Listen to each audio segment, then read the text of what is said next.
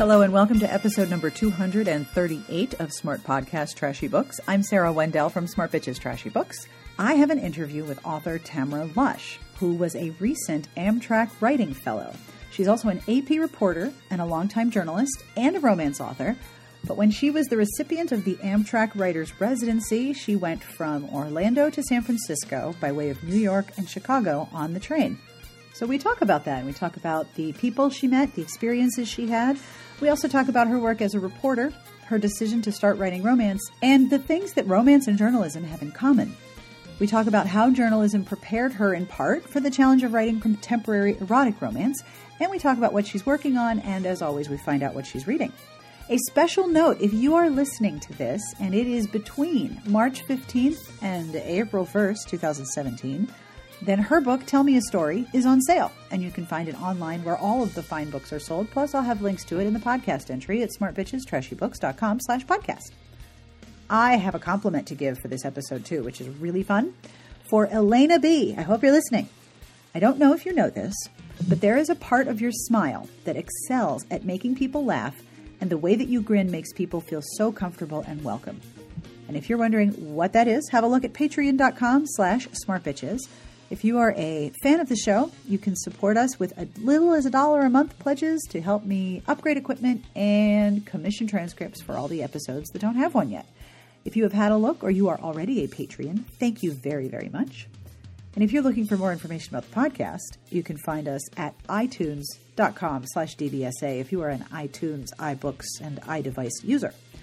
I'm one of those weird people who's Apple everything but my phone. I have Apple computers, and then I have an Android. But this is a whole other story. Anyway, the music you're listening to is provided by Sassy Outwater. I will have information at the end of the show as to who this is and where you can find this fine, fine, funky music. And of course, I will have information about all of the books we talk about, plus links to the Writers' Residency so you can learn more about it if you are interested in maybe applying yourself. And Tamara says that you should. And now, without any further delay, on with the podcast.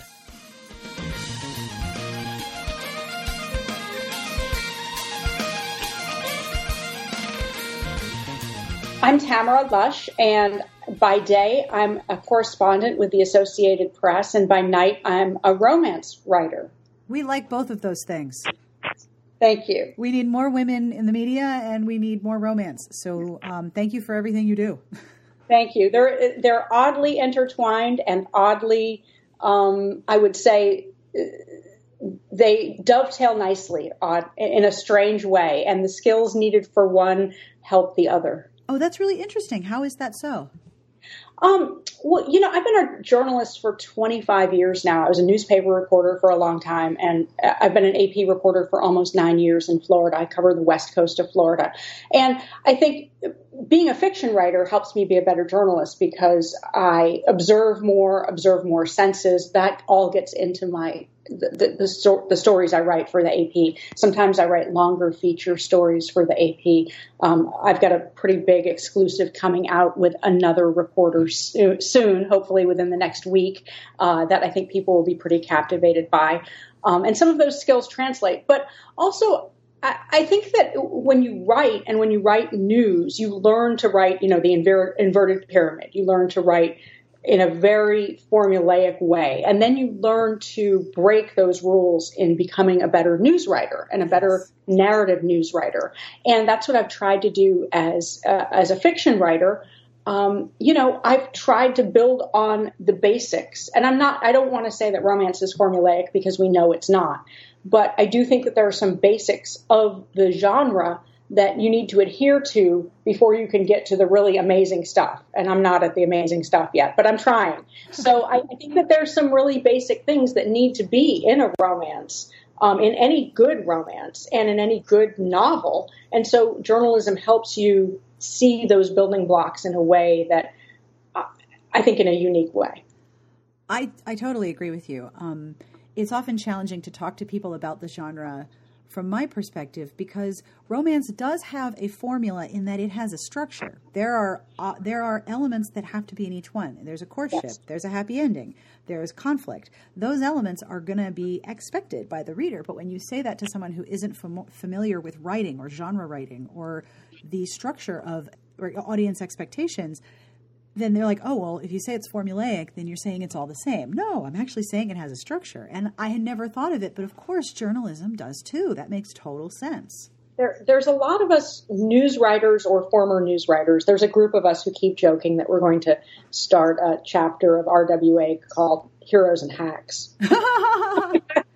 Well, but there's a lot of us.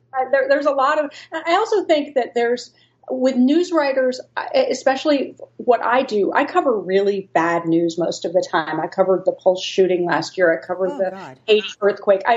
Generally, if I'm at your door, I'm one of those people you don't want to see, and what I cover directly led me to writing romance and when you cover stories like that.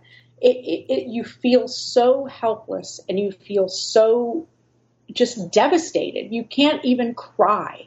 And I just wanted to write something that was happy or that ended happily. Yes. It sounds so cliche, but and I think that that's why I'm personally, as a reader, I'm not drawn to dark romance. I know people love it. I know people are really into it. And everybody, I think, thought that if I wrote fiction, that I would write a Southern Gothic or a literary fiction novel that would be very dark. And they were my friends in my real life were shocked that I would write something that was not that is very much not that. It doesn't surprise me at all when I meet romance readers. There's always a weird conversation I have when I meet someone, and invariably somebody asks what you do, and I say, well, I run a website about romance novels. I either get an or I get, that's what I read. I read nothing but romance. And often the people who say I read nothing but romance work in areas that are very emotionally draining, whether it's journalism or healthcare, hospice care, nurses, therapists, people who are dealing with the most difficult things that don't have happy endings are drawn to the comfort and the space of safety that's inside romance.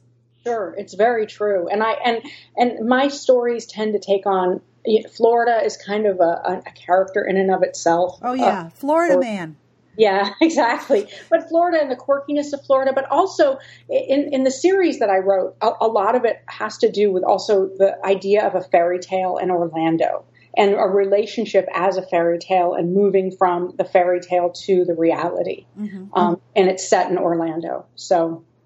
I try to play with those themes a lot. Well, those are very popular themes, and they also mesh well with the reader expectation that what you're reading is going to end happily, and happiness is a very desired commodity presently. These days, yes, it is. So please tell me about the Amtrak Residency. This is so cool. Well, I never dreamed that I would get it. I applied in January of 2015. So the Amtrak Residency, they picked 24 people. This is the second round. And they picked 24 writers to basically ride around the country on a train. And you can pick your own route and as long as you want or as short as you want. And I saw this and I was like, wow, that's really cool. When I was 19 or 20, I took a train from Boston to San Francisco. Whoa. And yeah, but it was not a sleeper car. It was in like the regular car, and it was a little weird and a lot smelly, but it was sort of this kind of life-changing experience for me as, a young college student. And it was pretty cool. I remember some of the sort of weird and wonderful people I met along the way. And so when I saw the Amtrak Residency available, I thought, well, I'm going to apply. I had my first book out with Burroughs, and I had just published, actually, I hadn't even published. Had I published? I'm losing track of time. My first book was out with Burroughs, and I applied, and I sent them my first chapter of the book. And, they wanted to know social media links and things like that. And I never imagined that I would be chosen as a romance writer, because I didn't play up my journalism part. Mm-hmm. And I never imagined that I would be chosen as a romance writer. I thought it would be, playwrights and literary fiction and poets and, non-genre fiction. And I was shocked in last July when I found out that, wow, I was chosen. And it kind of validated a lot. I haven't been writing fiction very long. I've been writing fiction since 2014. So I'm really new to this. I'm not new to writing or to journalism, but I'm new to fiction. So that was a little a little overwhelming to be chosen for something like this, to be one of 24 people as a very new fiction writer. That's very cool. Congratulations. Thank you. Yeah, it was really humbling. And so I decided, because I live in Florida, I decided I wanted to go in the winter. I wanted to see the country in the winter. And so I organized a route where I would stop in New York, and so I could go to Digital Book World's Indie Book Day, where I met Porter Anderson, and that was really wonderful. And then I went to Chicago, where I met my critique partner for the first time in person, Kat Fator. She and I met during Harlequin's So You Think You Can Write contest. Oh, cool. For our first manuscripts, we entered that and we met on Twitter. And so we hit it off. And so we are now basically best friends, and we had never met until January. So I stopped in Chicago to meet her, and we hung out and drank champagne. And then I went to San Francisco, where I had lunch with Stacey Finns, another journalist turned romance writer, and my dad, who lives there. And then I went to Los Angeles and met up with some people there, and then went on to New Orleans. So this was a 15-day journey around the country on the train. Yeah, it was really fun. Now, I read that they give you a sleeper car and they give you your meals. Yeah. What was your day-to-day experience like on the train? Well, initially it was very, I'll say that, I boarded the train in Orlando, and the nerve-wracking part about that was that the New York Post did a story on me and wrote from Orlando to New York. And they were very nice. They were extremely, the reporter and the editor, or the reporter and the photographer were so nice. But as a journalist, being the subject of a large piece like that is really nerve-wracking. And especially, the AP was really cool about all of this, and, they're okay with me doing media. But basically they said, the AP briefed me before I, went on my trip, and they were like, you can do any media you want. We don't care if you talk about sex or romance novels or orgasms, just don't talk politics. And I'm like, okay, I can do that. Okay. As a reporter, I don't talk politics. I don't have opinions officially. I can't. That's part of my job. So the first question the Post asks was, so in your series, Tell Me a Story, your hero, Caleb, is a wealthy billionaire real estate developer. Oh, God. Did you base him on Donald Trump? No. And so, obviously I couldn't, I had to just play it very straight and say no, which I didn't.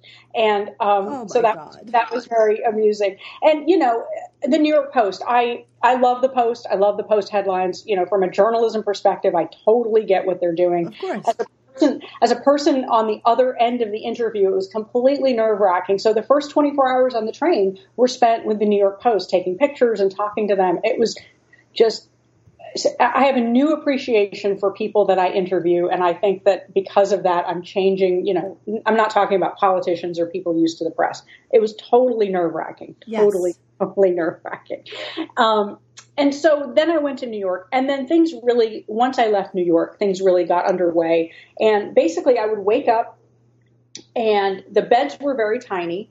That was probably the only true downside to the trip, is that the beds were in the sleeper car were minuscule, and not super comfortable. I can imagine. Yeah. They do have bigger rooms. Well, they have bigger rooms with bigger beds. So if I were to do the trip again, I would do that. I would get a bigger bed. Mm-hmm. But then I would have breakfast, and usually you have breakfast with strangers. Or you dine with strangers in the car. It's kind of like a cruise. So that was pretty cool, listening to people's stories. I was also doing a piece for the AP where I would find one person a day and tell their story, kind of like Humans of New York. And it would take their picture. So people told me all sorts of, stories that ranged from very funny to, one guy was on his way to Chicago to propose to his girlfriend. While other people, a surprise proposal.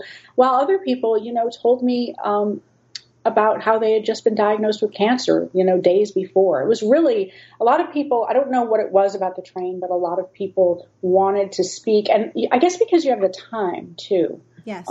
There's no rushing, and there's none of the anxiety you get when you fly. It's all very calm, which was really pleasant.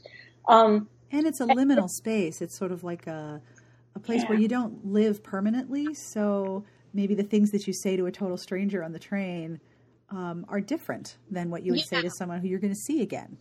Right, exactly. It's very, and I think the idea of moving forward and moving across the country, and especially being in the observation car where you see these, after Chicago to San Francisco, the vistas are amazing. You go through mountain ranges. It's the Rockies and the Sierras.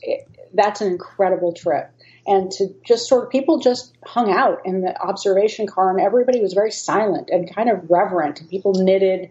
And at one point there were Mennonites and Amish on the train, and they sang hymns in the observation car. It was it was beautiful. Wow. And it was just this sort of magical experience. And obviously I don't see snow ever, and then I would go in my car for long stretches, my sleeper car, and write. I'm working on my new novel. And so I would just write and work on my novel and think and just stare out the window. And the best part of all is that for large swaths of the country, there's no Wi-Fi. You cannot be distracted. There's no Wi-Fi and there's no phone service. So pretty much from Chicago, with the exception of a couple of stops like in Salt Lake City, there's no Wi-Fi. So you're just there and looking out the window and able to just focus or just have your mind run free or be blank and just observe, which is, I think, especially because of my day job, I don't get enough time to do that enough. And as writers, I think we need sort of that blank space in our mind to think, to give us the time and the energy to create. We need to fill that well, so to speak. Oh, absolutely. Because we're always getting emails and texts and whatever, And I went the week of inauguration. I left the week of the inauguration and the week after. And I think that being gone during that period was also very productive for me because I didn't immerse myself in politics. I didn't immerse myself in debate at all. It was just me and the page and then whoever I happened to meet on the train. And that's very, I have a meditation app, and one of the options is actually the sound of being on a train. So did you find that the sound of being on a train was helpful to you as a writing sound? Yes, absolutely. Yes. During the day, I found it to be wonderful and definitely meditative. At night, sleeping, that was a whole different story. But yeah, sleeping was a little, I don't want to say it was nerve wracking, but knowing that you're sort of hurtling through this, the landscape at high rates of speed while you're sleeping. Something about that was a little odd to me. I eventually slept, probably halfway through the trip. I started to sleep pretty regularly.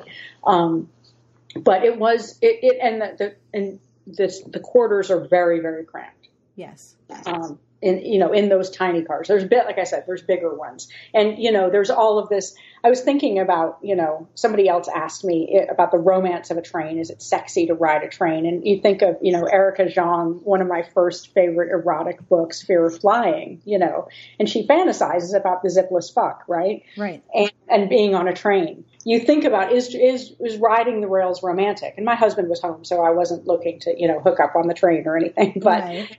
The idea isn't romantic, and it's romantic in terms of writing, but actual like sexy times romance, I can't really say that it was. No, definitely not. No, I generally don't find travel very sexy, even if it's plane or a train.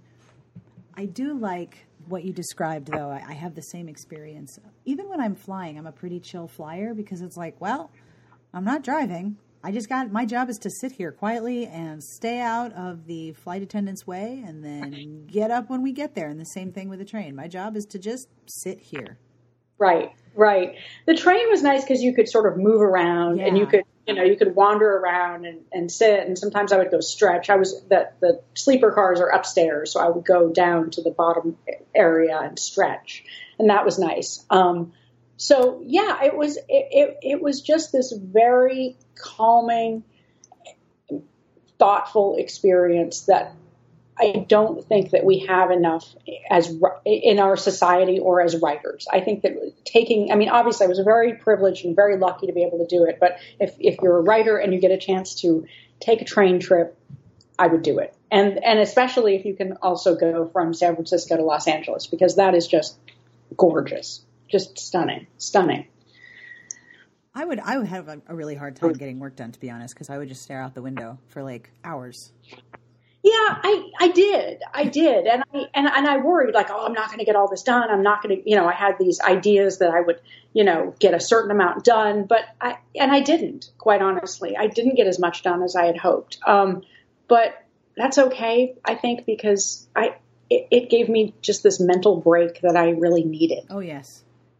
Yeah, those are just as important. And I mean, when you work in writing, when you're not doing something, then you could be writing. And right. It's actually not good for my brain to be like, and you could be working right now. Actually, no, I shouldn't. My brain needs a rest. Right. Yeah. And, and getting out, I think also travel gives you just seeing different things from daily life. I had no idea, just tiny things. I had no idea that, I live in very suburban, urban Florida where everybody drives. I don't take public transportation, but seeing some of the grand train stations, for instance, like Chicago, Denver, Los Angeles, amazing places, these amazing grand places from a throwback era that are beautiful. Like the Denver train station, they've restored it and it's just gorgeous. And I didn't know any of those existed, things that I had no idea. I learned a lot about like Amish and Mennonite and German Baptist Brethren and the differences between them, because a lot of the people who, are in those religions take trains. So it's really interesting. It's just this whole other part of America that I normally don't see. I normally immerse myself in, crazy Florida, alligators and golf courses and palm trees. And Florida man. Yes. Excuse me. So what were some of the more memorable moments from your trip that you still think about, that you're not going to forget about? Was it the hymns with the Amish, or were there other moments with different passengers or with different pieces of what you saw that you're going to hold on to? Yeah, there were actually two people, and one was coming out of New York City. I saw these two men with instruments. One had like a banjo carrying case, and another had a fiddle carrying case. And they were in sort of a little compartment next to mine, and I started talking to them. And it turned out that the older one, he was in his 60s. He was a retired newspaper editor from Albany, New York. His name's Mike. And he had just been to New York City to see a specialist. And he had been diagnosed with pancreatic cancer, which is a really, devastating cancer and often not curable. But the doctors had given him the hope that he could have surgery. Like he was just getting the news that day. And so, he played, he and his band member played a song for me, on the train. And then he and I followed each other on Facebook, and I've followed him through his surgery. He just got his surgery and he's doing really well, and they expect him to do pretty well, actually, from this horrible cancer. So that was really magical. And then on the flip side of that, in Denver, I met a woman on the train platform, and she had just been diagnosed with melanoma like 3 days before. And she was going to see her 3-week-old grandchild. And she said she was waiting to get treatment for a week. They couldn't get her in for a week. And she said, all I want to do is hold that baby. And it was just like we were just in tears on the platform talking. And just the connections that I felt like I feel kind of, the people I talk to, I feel kind of, I guess I feel kind of protective of them. They're my, it really, and then the people I talked to, especially for the AP project, there was another woman who was 19, who was from Iowa, and she was going to California for the very first time, and she wanted to go to cosmetology school to go to in Los Angeles. So, she could have her own business, like this true California dream. Wow. And to see sort of the hope and the innocence in her eyes was, something a lot of us don't see anymore, or I don't see. I don't have children, and I don't, and especially as a journalist, I think I'm pretty cynical about things. So that was really powerful, and just meeting a lot of people. At one point, I had dinner with a guy who runs a mixed martial arts studio and two German Baptist brethren, a couple who are German Baptist brethren, which are like Amish, and they were wearing the clothes, and they are dairy farmers. So, really only in America could an erotic romance writer journalist have dinner with a mixed martial arts guy and, two German Baptist brethren dairy farmer couple. That sounds like a really interesting dinner. Yeah, it was. It was almost like formal and polite, and it was pretty interesting just finding out about people, Travel is very intimate. It makes you very vulnerable too. It does. You're not in control, and you just have to accept that. Right. And I think that some of those things I think I was reminded of a lot of those things, and reminded that some of those feelings can be translated into fiction, and that I need to try to do a better job of doing those things. And to just sort of capture the wonder of that and capture the vulnerability of that, because I think that the best romances capture vulnerability, and so to translate two things, I think are a goal of mine. Yes, because people are characters, but characters are also people. Right. And vulnerability and connecting to some sense of emotional empathy, for me as a reader, is part of what makes a book really effective.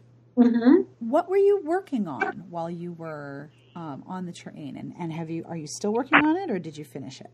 I am still working on it. I've been working on this book for the last year and a half off and on. I published other things. I published 2 books with Burroughs and got the rights back to those. So actually those are being put out now, actually republished. And then I published an indie series. I'm working on a book called Constant Craving, and it's about a newspaper publisher in Florida, and she is trying to save her dying family newspaper. And she has to call a private equity investment fund to bail her out, as newspapers do. Only the private equity investment fund turns out it's owned by and recently purchased by her ex-boyfriend, whose heart she broke in college, a wealthy Cuban-American financier from Miami. And so it's kind of an allegory of the newspaper industry in a way.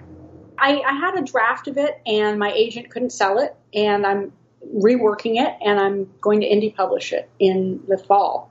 I'm trying to get it finished so we can get out ARCs to a lot of people and do it right from an indie. I try to do as much as I possibly can as an indie author to replicate the traditional path. I have a content editor, and I have a copy editor and proofreader, and my cover designer is amazing. Hang Lee is my cover designer for everything, and she does incredible work. And I'm trying to make it the best book it can be. I actually really love indie publishing.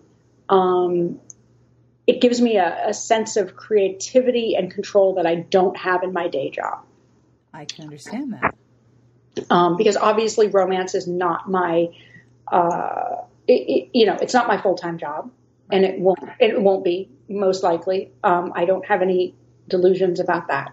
But it is, a passionate creative project for me, and having that control, I've actually really enjoyed my series, the story series. I really enjoyed the control I had over that as an indie author.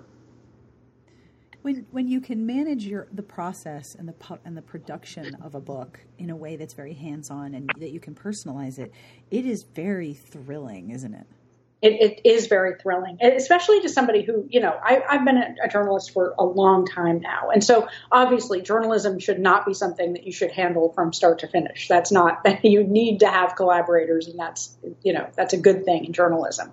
But I have also had, every step of the way of my career, I'm very attuned to what editors tell me, and I'm very, the idea, it was almost terrifying at first to have the ability to do what I wanted and it's very intoxicating. But to the point where I'm also very wary.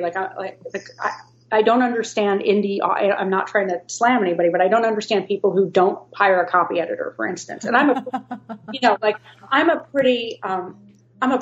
pretty clean writer, grammar wise, punctuation wise, spelling wise, but I need a copy editor. Yep. I can't imagine how somebody wouldn't think that, or would just let their aunt read their. I don't get it. Well, having gone to school briefly with people who were in journalism programs where one typo or mistake means that you fail that entire assignment, right. It creates a different perspective on the power of the typo. Oh, yeah. Yeah. I mean, I will, even now, I just published in KU just a tiny short story, a tiny, just like a little benefit for my KU readers. And I had one typo in it, and I went back and reformatted the whole thing. Like, I didn't catch it, and the copy editor didn't catch it. And I went and I don't know if anybody else would have caught it, but I did. Like, I can't imagine not using a copy editor. It makes me sort of break out in a sweat a little bit. I completely understand. I have to edit myself. I'm a blogger, so I'm writing on the internet and I edit. I am much better at catching the errors of someone else's writing than of my own. Sure. Always. Sure. I don't see my own errors. My writing is perfect when I'm reading it because my brain knows what I meant to say. Right. Exactly. That happens. And I personally am also, I know some indies don't do this, but I personally also like having a content editor who's separate from the copy editor. Yeah. Not just using beta readers. So that's my own preference though. Again, I'm probably a little more conservative on that point. So when you were on the train, with Amtrak, did the crew know you were the resident writer? Yeah, some of them did. Absolutely. And did you talk to them too? A little bit. I was told by Amtrak not to interview them. Like they were the one group that I couldn't interview, especially for the AP project. So I tried not to pry too much. I didn't want them to think, because they also knew as an AP reporter, I didn't want them to think they would end up in a story, because they wouldn't. Right. So, I was pretty mindful of that. But a little bit. I talked to them a little bit. Mostly they left me alone. They would see me and, they would ask me if I wanted water, and they would or they wanted I wanted my bed, made up. But they were pretty hands off. It was pretty cool. Did you have any favorite crew members that you would see every day? I wasn't ever on the train for that long of a stretch. Like the longest stretch would be 2 nights. So, New York. That's not long at all. No. If I had taken, the train from New York to San Francisco, that in one shot, that would have been a different story. But because I stopped and got on it, stopped for a few days and then got back on a train, there would be a different crew. So I didn't ever get to know the crew as it was. Although the New York Post did make a point of telling everybody I was an erotica writer, and then showed some of the steamy or erotic romance. They said erotica, but I'm not an erotica writer. Oh, God. So they showed some of the crew my steamier parts. Oh, God. Yeah, but really, you should read the article, too. I have a link to it, and yeah. I didn't want to read it beforehand because I didn't want it to to shade my questions. But being familiar with the Post, I'm both cringing and not surprised. Yeah, no, you know what? I felt like they did a pretty respectful job. It exceeded my expectations, and the reporter was wonderful. So, the headline writer, Right. I get it. I totally get it. And it was fun seeing, some of my friends were like, I can't believe they said this, or, I kind of take it. I don't get too worked up about that it's sort of Post. It's right. It's the Post. I think they are doing what they do. Yeah. I mean, I think, I have a different perspective than maybe some romance writers too, in terms of reviews, in terms of what people say on blogs, or, I've had really nasty things in my inbox about my journalism. No one has approached that in the romance community yet. So if somebody wants to, do a little tongue in cheek for the Post, or if somebody says my book sucks, I it doesn't have the weight for me that I think that if I hadn't ever written before or hadn't ever had feedback, I could see where it would be very devastating, but I kind of just, it makes no difference to me after what I've seen and read in journalism. So what kind of hate mail do you get? Is it targeted at you, or is it about what you've written? Because I'm not surprised. Yeah, I haven't gotten any. Well, I haven't gotten any recently. I mean, there's certainly times where I've written things, generally political things, usually, that people, will call me a lot of names. They'll have a perception that my politics are a certain way, even though they may be totally wrong. And there are times when people on both sides will accuse me of being the other side. You're conservative, you're liberal, like on the same story, which is when I know I've done my job as a journalist. It was a lot worse. I would get a lot more hate mail when I worked for newspapers. I worked for the St. Petersburg Times for a long time in Florida. And then I also worked for the Village Voice Weekly, the Miami New Times. And I think that the Miami New Times, because it was so sort of freewheeling, and that definitely I had more of a writerly voice, and I was writing, crazier stories. Like somebody once in the comments called me fat, stuff like that, like stupid, annoying stuff. Yeah. I know that commenter. I know lots of people like that commenter. Right. I don't get as much of that with the AP, and I've been really fortunate to not have a ton of issues on Twitter. When I initially I was worried about publishing romance under my real name and thought about using a pen name. But I decided not to because I didn't want people to find out. I don't have kids, and I have a family that's embarrass proof, and they don't care. So, about what I write. And I was worried that some people might find out that I'm an AP writer and writing under a different name, and that I was trying to hide something. And so to be totally transparent, I just am using my real name, which is a great name for romance anyway. It's my given name. And that is a really good name for pen name. I mean, sometimes you just luck out. Right, exactly. So, and I didn't want to have to do 2 social media accounts. I already have sort of an established social media presence. And honestly, I've got, with the exception of one story I did last year about Donald Trump, somebody tweeted, oh, what do you know? You're a romance writer. I'd written about Donald Trump's businesses. And then I broke the story about the Ringling Circus right before I went on the train. I broke, the big story about the circus closing. That was you? Yeah, that was my story. Way to go. Yeah. I have really good sources with the circus. So they're based here in Florida. Yes. I am so keyed into the circus. You guys have no idea. I'm really keyed into the circus.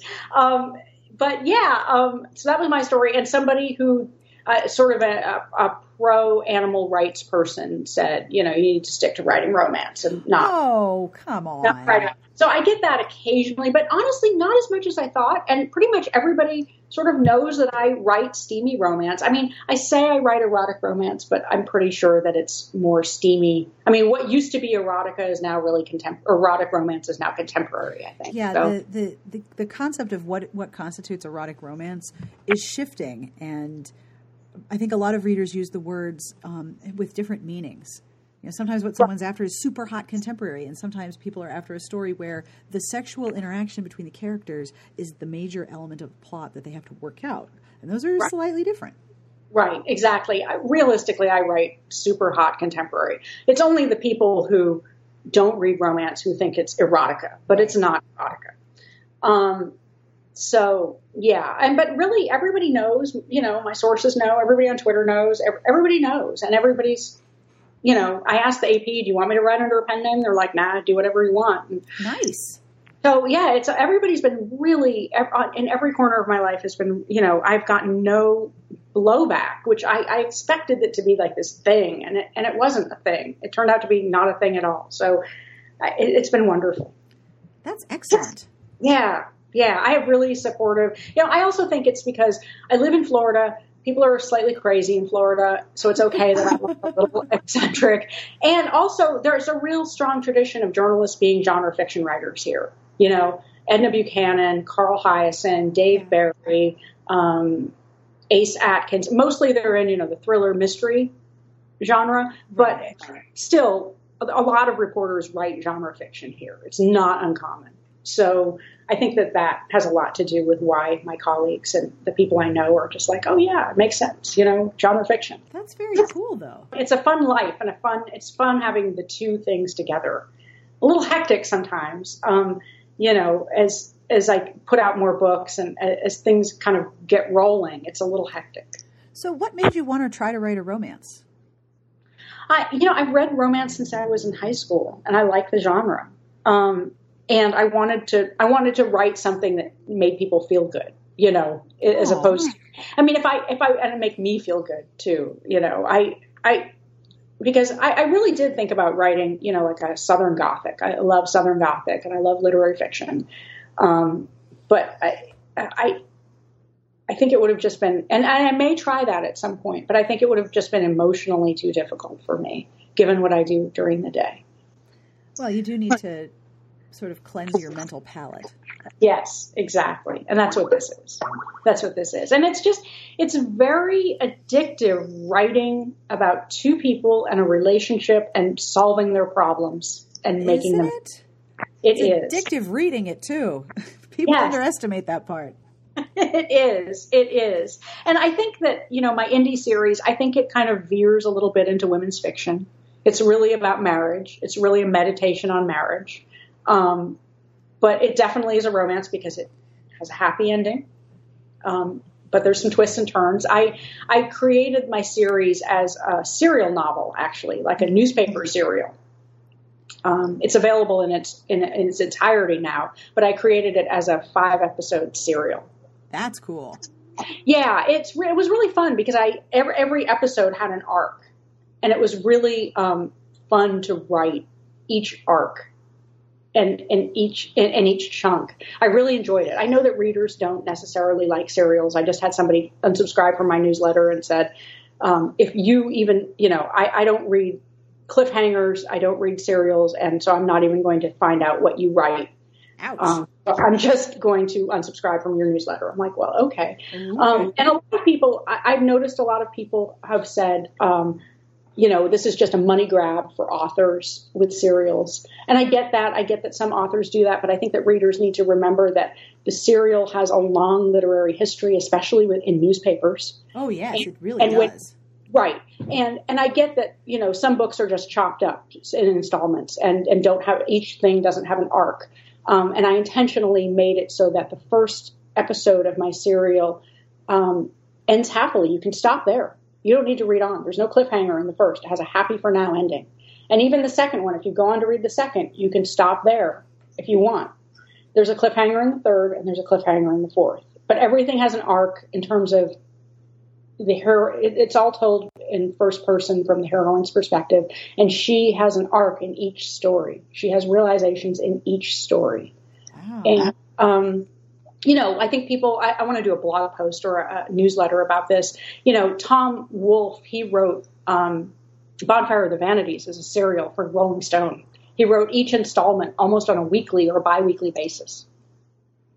So I think when readers say, oh, you're just, out for money grab, I'm really not, because at one point each serial was 99 cents. So I wasn't, getting rich. And they're all available in their entirety now. But I think that readers need to recognize that sometimes serials, like Beth Carey does it wonderfully. She's very talented at serials. She is. Right. She's very talented. And I think that if the author loves serials and knows how to do them, I think it can be very satisfying for the reader, and don't just assume that, because it has a cliffhanger, they can't, the author's making a literary choice. It's not just a money grab in all occasions. So I kind of bristle at that. And we haven't, as consumers and as readers, we haven't seen serialized anything until very recently in books and then also in podcasts and in other forms of media. It's sort of a resurgence of something that before that we didn't see a lot of. Right. At one time, I think at one time, decades ago, it was a big deal when more people read newspapers and when more people listened to the radio. But now we can get an entirety of a Netflix season and binge watch it in a weekend or in a night.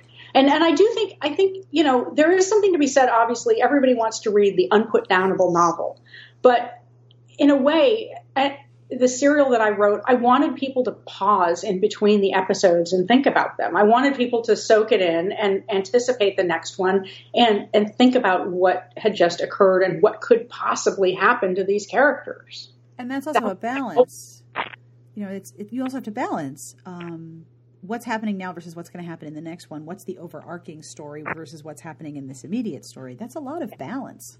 Yeah. I mean, it was an ambitious project for me, but I was really happy because a lot of it had to do with, two characters meeting in Orlando. The story is that the heroine owns a bookstore and she writes erotica, mm-hmm.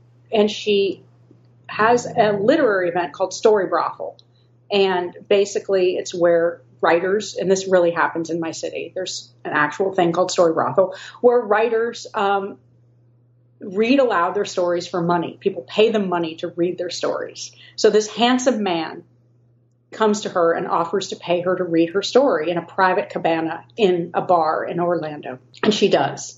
And so it's the story about how they, the initial part is about how they fall, how they fall for each other sexually, and then how they fall in love. And it's sort of like this fairy tale. It's very much of an arc. And so the overall, at one point, her father says to her, whoever you marry, you wake up the next day with someone else. And it's sort of this meditation on marriage, because that's what happens when you're married. Yeah, people change and grow, even though people you're change connected and grow. To them. Exactly. So it's about change in a relationship and how you handle that. And so that's why I wanted people to kind of soak it in, Mm-hmm. Because those changes don't happen all at once. They happen over time. Exactly. So I always ask this of every person I interview. What are you reading that you want to tell people about? I'm reading a few different things. Usually I read like a romance read and a nonfiction read. So on my Kindle right now, I just downloaded 4 Past Midnight by Stephen King. Ooh. I'm not a horror reader, but the photographer I work with at the AP recommended it. And I read one of the stories, The Langoliers, which was creepy and page turning, and it was excellent. It was really excellent. I just finished reading a literary fiction called God's Kingdom by Howard Frank Mosher. I went to high school in Vermont, so this was from my region. He's a famous writer who just recently passed away, Howard Frank Mosher. And it was a beautiful story, just beautiful, beautiful, beautiful. And then in terms of romance, I am also reading another short story. I'm reading a lot of short stories this month. I don't know why. The Covalent Bonds anthology. Have you heard about this? No. It's an anthology about geek love. It's done by World Weaver Press. A couple of my friends are in it. And it's super fun. It's all about geeks. It's about like geeky heroes and heroines, scientists. Very cool. A friend of mine, Gigi Andrew, wrote a story about 2 English professors and a very sexy sentence diagramming scene, it was wonderful. It's a really cool anthology. It just came out. Trish Thompson edited it, and it's pretty wonderful. It's pretty wonderful. Also reading. Oh, you know what I read that was really good recently, and I just finished. It's by I can't pronounce her name. Avril Tremaine. Now You're Mine. She's an Australian writer. I think she wrote some Harlequin Presents too, but she wrote this book called Now You're Mine, and it's actually about a young woman in Boston who she's a reporter, and she goes to the Middle East to do a business story, and she meets a wealthy Middle Eastern man. And so, there's a lot of potential pitfalls there. It's almost like the chic trope, but it's done so well, and it's so wonderful, and it's actually really funny, and I liked that one a lot. And that is all for this week's episode. I want to thank Tamara for hanging out with me. And if you are interested in finding out more about the Amtrak Residency, I will have links to that particular page, plus all of the books that we mentioned, in the podcast entry at smartbitchestrashybooks.com/podcast. The music you are listening to was provided by Sassy Outwater. You can find her on Twitter at Sassy Outwater. This is the Peat Bog Fairies from their album Dust. This track is called Bunny for Breakfast, which is a bit of a creepy title if you think about it. But, I mean, I have had rabbit, and rabbit is delicious. So perhaps it's really well-roasted rabbit, although why do you have that for breakfast? I don't know. I have now overthought this entire title. So if you would like to go overthink it and listen to it at the same time, you can go to iTunes or Amazon, and I have links to both places, so you can purchase all the Peat Bog Fairies for your very own. If you would like more information about how to support the show, here are some pieces of information. Get ready. First, patreon.com/smartbitches. I talk about it every episode, so I'm wondering if you already know what I'm about to say. You probably do. But you can make a monthly pledge to support the podcast starting at $1 whole.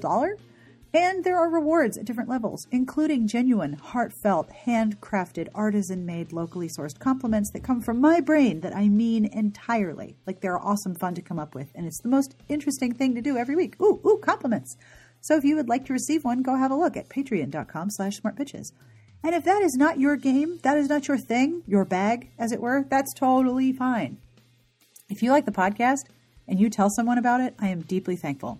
So, much appreciation, and thank you very much.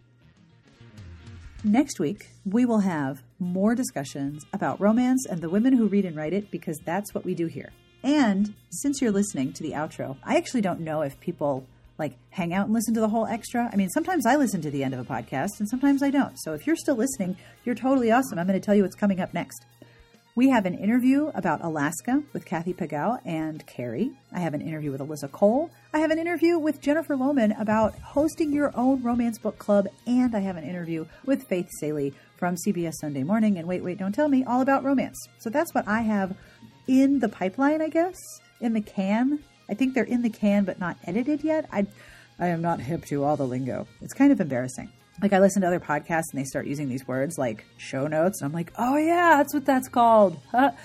So as always, thank you for joining me here on the seat of your pants airline. I'm a frequent flyer. I hope you are too. And on behalf of Tamara and everyone here, we wish you the very best of reading. Have a great weekend and thank you for listening.